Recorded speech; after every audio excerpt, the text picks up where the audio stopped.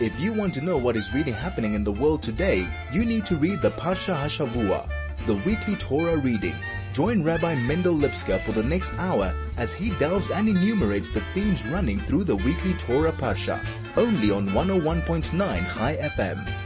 And a very good Erev Shabbos to all of you. Special to be here with you, because not only is it a special Erev Shabbos, we're going to celebrate the Parshat Vayeishev, a fascinating story of how Yosef encounters his brothers in a very problematic sort of way, and he ends up in Egypt, first of all as a slave, and ultimately becomes the viceroy, the second in command in that incredibly strange land. But straight from Shabbos, the day after Shabbos, Sunday night, we begin the incredibly joyous festival of Chanukah. Sunday night, we kindle the very first Chanukah lamp, and in ascending order every single night thereafter, 2, 3, until we come the following Sunday night, we kindle the complete menorah Chanukah, 8 lamps. A joyous, wonderful festival that we'll talk about just now. But I'm going to begin the show today by paying tribute to a very special young man, Eli Kay. I'm sure you've heard of him, who was murdered earlier this week by a Hamas terrorist in Jerusalem. He was on his way to the Kotel to pray.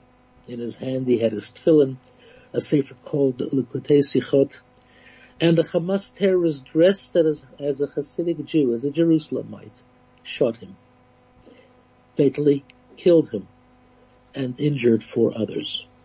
The entire world is in a state of pain and grief, not only because a young man on his way to the Kotel was murdered, but because this Eli Kay was an extraordinary, very special young man. He was an individual who lived life in an incredibly, not only interesting way, independent way, but he was a young man who lived life to the fullest as a Jew in an incredible sort of way. He was a graduate of Torah Academy schools here in South Africa. He went to kindergarten there, preschool, primary school, matriculated. He went to yeshiva in Israel, in Kiryat Gat, the Chabad yeshiva in Kiryat Gat. He joined Sahel. He enlisted in the army after he made Aliyah, became a paratrooper, nothing less than a paratrooper, and he earned his wings. He worked in a kibbutz. All these things this young man accomplished with a tremendous sense of zeal and passion, a love for Eretz Yisrael, a love for the land of Israel, an ahavat Yisrael, a love for the people of Israel. What made this young man so special? What gave him the ability to achieve so much in his young life? What made him the hero that the entire Jewish world turned to? Wherever there is a Jewish community, there was a memorial service in one way or another for Eliyahu David ben Avram Chaim Kay. May Hashem avenge his blood. Here in South Africa, on Wednesday evening, South African Jewish Board of Deputies organized a memorial service for Eli. And speakers, one after the other, the ambassador, the chief rabbi, others, spoke about what made this young man extraordinary, spoke about his love for the land, spoke about his love for Yiddishkeit. But his lifelong friend, a young man by the name of Davi Lampert, got up and spoke about their friendship, how they began their friendship at nursery school, at Torah Academy. And they went on through school and in yeshiva, and they studied together. And he spoke about Eli from that perspective, because although we heard from a great many people who knew him or just knew about him, here was a chaver, here was a friend who spoke about Eli from the perspective that only a friend could and should.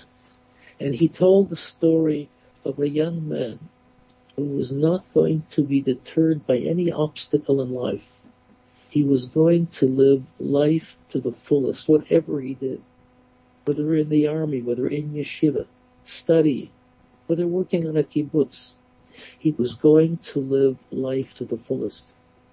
And what he said made a very deep impression on the hundreds of people that attended that memorial service. He said whatever he learned, and he loved learning Torah. In particular, he loved learning Chassidut, the words of the Rebbe. And whenever he learned something in Chassidut, he wanted to apply that lesson to his life. It wasn't something theoretical. He saw within it the idea of Torat Chaim, something in Torah that is part and parcel of life, and he wanted to apply it to life. This was a very special young man, with deep roots here in South Africa, deep roots in the Holy Land of Israel as well.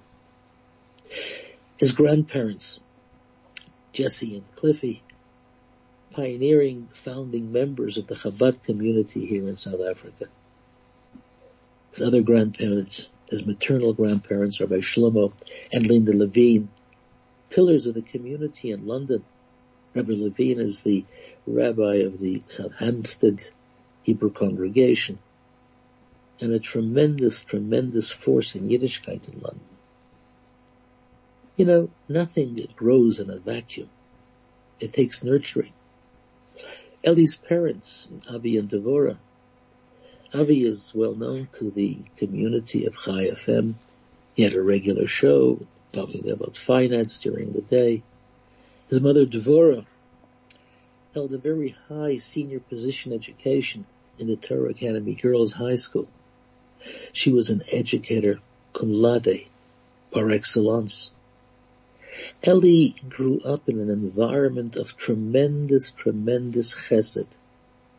His parents' home, his grandparents' home, noted for the type of kindness and goodness that makes for a special Jewish home. Homes that spoke about and in fact exemplified a love for Israel, a love for a fellow Jew. It wasn't something that was vague. It wasn't something that was spoken about in terms that are, well, different and distant. It was real. It was practical. It was lived. This is where Eli grew up. And Eli grew up in a school that taught these values in a real and practical way as well. Eli grew up, he was nurtured with these values in a tremendous, tremendous way. And Eli became a symbol of all that we strive for, all that we stand for. And this is why, at his funeral, at the various memorial services, articles in the newspaper, on the radio, on television, everyone speaks about this young man's passion for that which he stood for, the values that he stood for. His brother mentioned something interesting. I listened to the radio. His brother said Eli couldn't have left this world in any other way, but only in this way. He was too passionate about that which he stood for. And this is why he could only live and leave this world in a dramatic sort of way. On the way to the Kotel, holding on to his tefillin and holding on to a book of the Rebbe's Torah. A tremendous international campaign called Tefillin Against Terror has been established. It's on Facebook. It's called Tefillin Against Terror, or on Twitter, it's called @Tefillin for Eli. Hundreds, if not thousands of people have already joined. In fact, people are coming to the Shiva house in Modi'in to put on the tefillin that Eli was holding when he was killed. Women as well. A tremendous international campaign of women and girls lighting Shabbat candles in memory of Eli.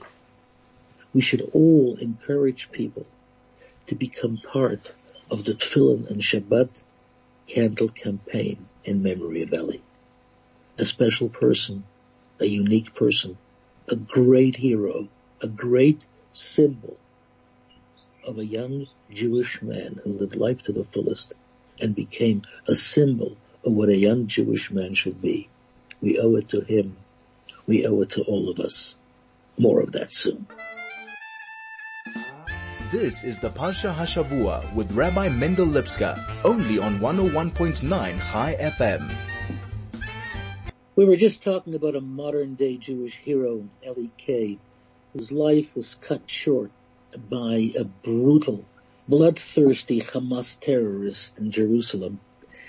But we're going to talk about other great Jewish heroes. In fact, we're going to talk about Matisyahu and his sons, the great Maccabees, the heroes of the festival of Chanukah. We're talking about the great Maccabees, the heroes that fought against the Greek Hellenists that, tried to destroy the Holy Temple, the Bet HaMikdash, and they defiled it by introducing idolatry, and not only introducing idolatry into the temple, but introducing idolatry into the lives of the people of Israel. And a handful of people, Matisyahu and his sons, stood up against this formidable army and miraculously won a war against this mighty force.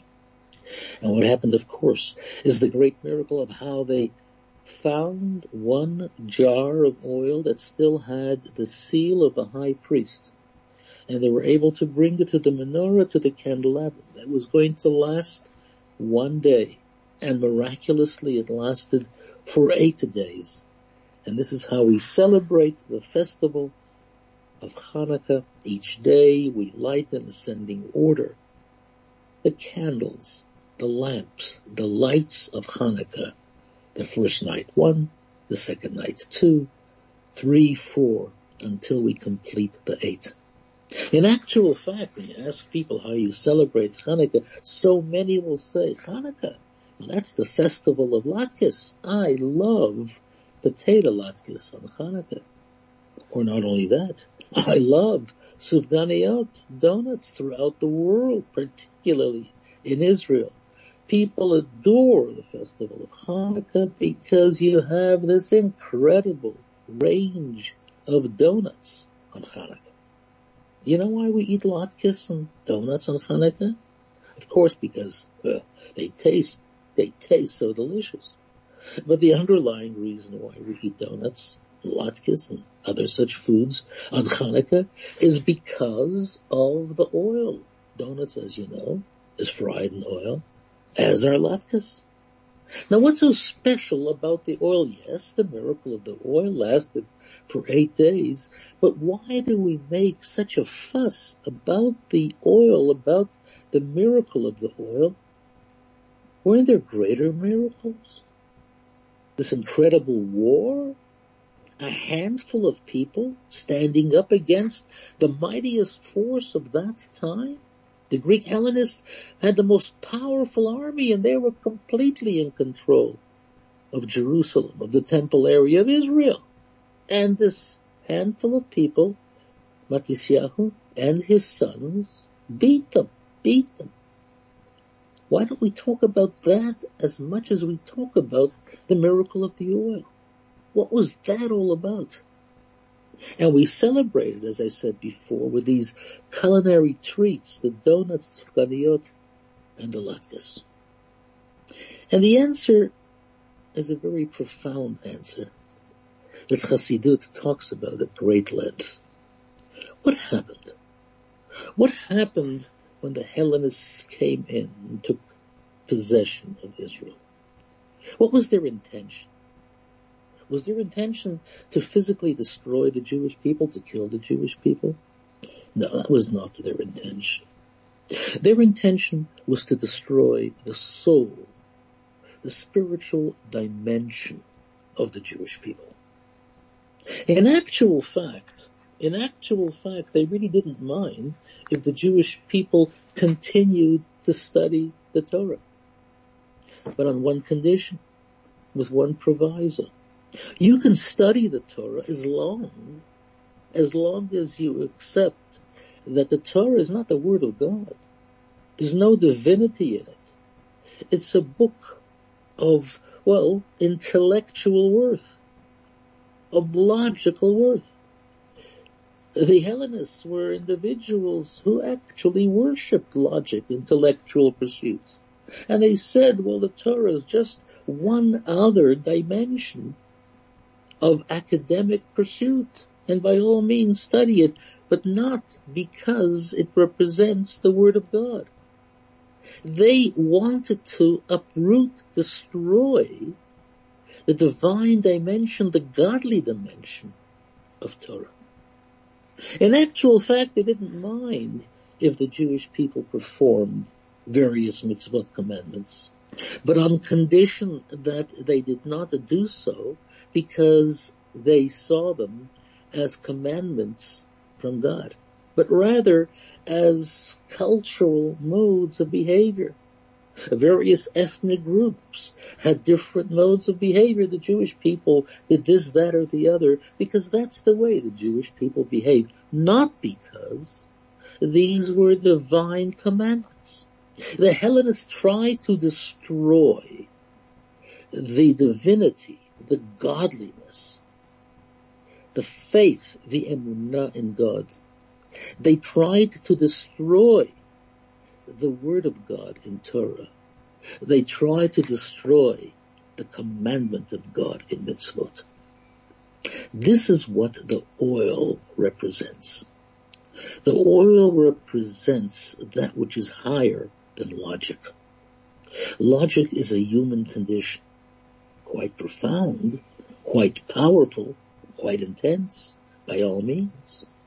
Great scholars, great mathematicians, great astronomers, people who understood the laws of physics, the laws of nature, but denied the higher than logic laws of divine Torah, of divine commandments. The oil represents the word of Hashem. And this is why when the Hellenists came into the temple, they systematically destroyed all the jars of oil.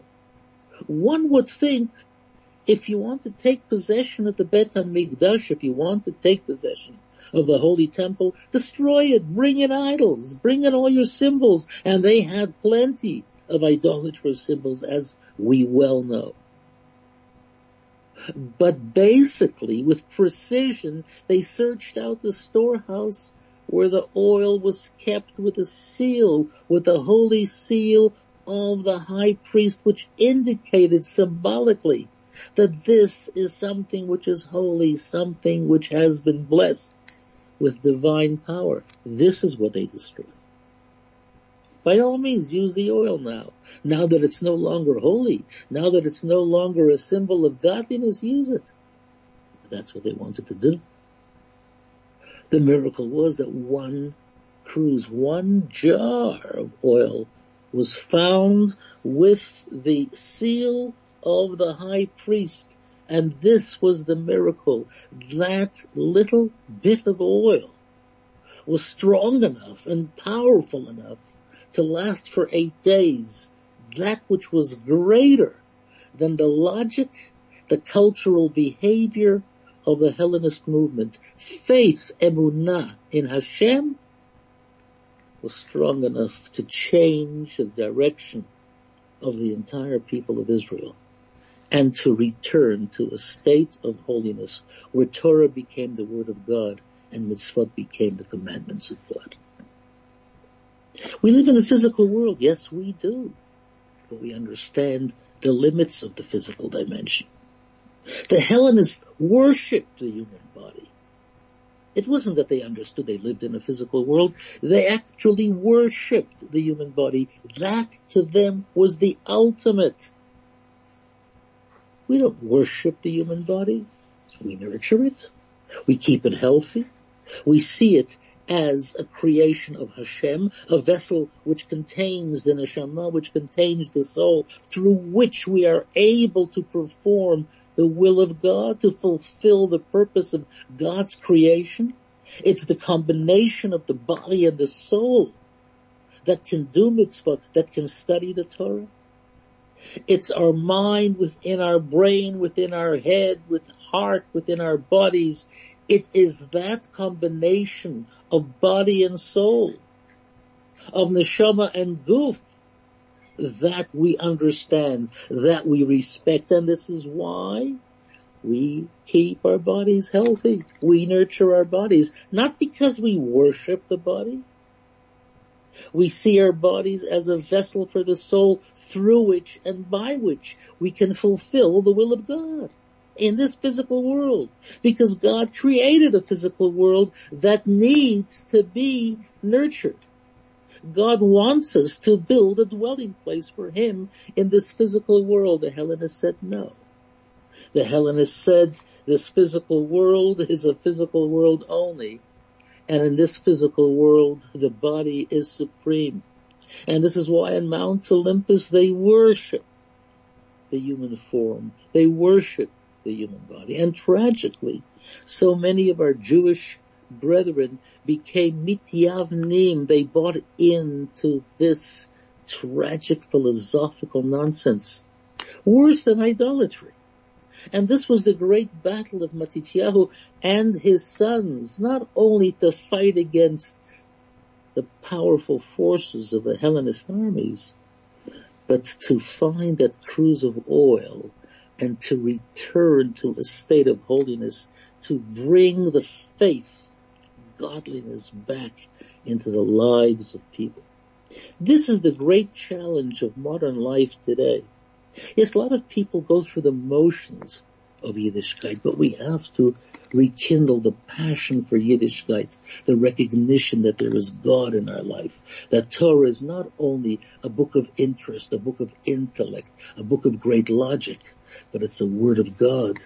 We do these commandments, we observe Shabbos, we keep the various mitzvot because this connects us with God. These are His commandments. This is a symbol of fulfilling the will of God. And this is why each and every one of us must become a modern day hero. Each and every one of us must battle against the secularism of Hellenism and to retain that cruse of oil to show and to live by the presence of faith and the presence of godliness. More of that soon. This is the Parsha Hashavua with Rabbi Mendel Lipskar, only on 101.9 Chai FM. So we're talking about the incredible heroic actions of Matityahu and his sons, the Maccabees, that not only won a battle against the powerful army, but changed the thinking of the Jewish people and reintroduced godliness into their lives. What the Hellenists tried to destroy, they brought back. You know, it's Black Friday at the Selwyn Siegel Gift Center. They have the most wonderful bargains, up to 80% off a huge variety of toys, homeware, and baby items. And there is a 10% discount on everything else in the store. It's happening in store only, so visit them from 8 a.m. today, this Friday, the 26th, at 113 George Avenue, Sandringham. But as we take a look at the Parshat Vayeishev, we have another hero. And who is that other hero? Joseph. Although, as I said earlier on, he had an unfortunate conflict with his brothers. But there was something unique about Joseph that the other brothers didn't have. And this is why his father gave him a multicolored coat, because his father recognized within Joseph something which was unique and special, and that was the ability to live a life in challenging circumstances and yet retain his absolute devotion and loyalty to God and godliness and the values of the house of Jacob. Jacob's brothers were all shepherds, and as such, they lived a life distant from, separate from, the hustle and bustle of, urban life. They weren't involved so much in the world. They weren't involved in the temptations of the world. They were separate from the world. They were shepherds away from what is considered to be the negativity of the world. Whereas Joseph, through, a strange set of circumstances, is sold as a slave, ultimately ending up, first of all, in the house of Potiphar, and then in the prison, and ultimately becomes the viceroy, second in command to Pharaoh himself. But through all those experiences, he is not only a highly successful person, an exceptionally talented person in the house of Potiphar, even within the prison cells, and ultimately in the palace of Pharaoh. He becomes a great organizer, statesman, diplomat, leader. He always retains an absolute loyalty to his faith, to the values of the house of Jacob. And that is the heroic act of Joseph. Not so much that he became as great as he did, because he had the potential to become so great, but because he had the ability not to allow his values to become eroded or compromised as a result of the fact that he finds himself in difficult circumstances, in strange, in challenging circumstances. And this is something that we have to learn, each and every one of us. We all have talents, we all have abilities, and we all become great in certain ways. But do we along the way allow that which we stand for and we believe in, do we allow that to somehow get lost? Do we lose that which we stand for as we grow in wanting to become who we want to become? This is what Joseph teaches us. This is why he is called Yosef HaTzadik, the pious, the righteous, not because he was pious in the common understanding of the word, but because he was courageous and had the strength, the ability, the fortitude to stand for what he believed in, despite the most challenging circumstances of a strange land, of a strange environment, of great temptation, of great offers of power. He stood for what he believed in, and yet he was great and successful. And this is the story of Joseph in Egypt. This is the story of this week's Parsha, of Vayeishev. Yes, it came about as a result of all sorts of turbulence and difficulty and conflict with his brothers. They were jealous of the fact that his father gave him a multicolored coat. But his father Jacob recognized within Joseph something that the other brothers didn't have.